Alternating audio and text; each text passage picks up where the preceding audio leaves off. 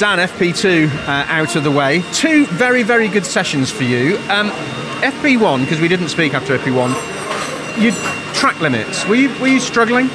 Yeah, I mean, obviously we've got this new regulation that the MSA have brought in. I think it's going to be a really testing time, not just for our championship, for all championships, because the big problem that I can see is, I understand why they're doing it and I fully respect it, but yeah, I think somebody used the term other sports don't play outside the court, which I agree with.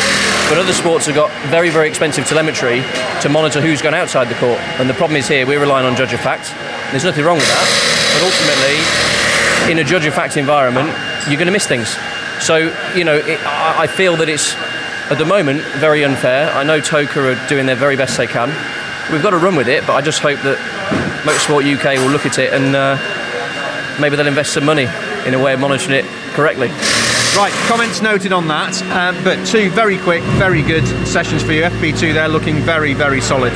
Yeah, I mean, the car's great. We've done a lot of tests over the winter, so I would expect nothing less, really. The team, everybody, we put a lot of time and effort in. It's just really nice having a car that does things again, It's ideal. Yeah, it's a good, what great way to start the year. None of it counts, of course. It's all what happens in the next session in qualifying, but I think we're in a good place. We've got a good car. Engineering team are fantastic. We've got some great teammates to work against and to compare and to look at. Every day's a school day. Interesting, at one point it was BMW Ford, BMW Ford, BMW Ford. I mean, that's quite says something, doesn't it? 100%. I mean, you would like to think that this would be I don't like talking about rear-wheel drive bias, but this probably would lean a little bit more towards them, I would guess. Obviously, with the track limit situation, I would say that we probably have a bigger advantage for exceeding track limits than rear-wheel drive. You could maybe argue that this weekend things have fallen in their way, but the times, there's nothing between it, is there? It's just under a tenth. We can find out. Looking at the board behind you, literally a second going down to 19th. I know. BTCC, welcome back.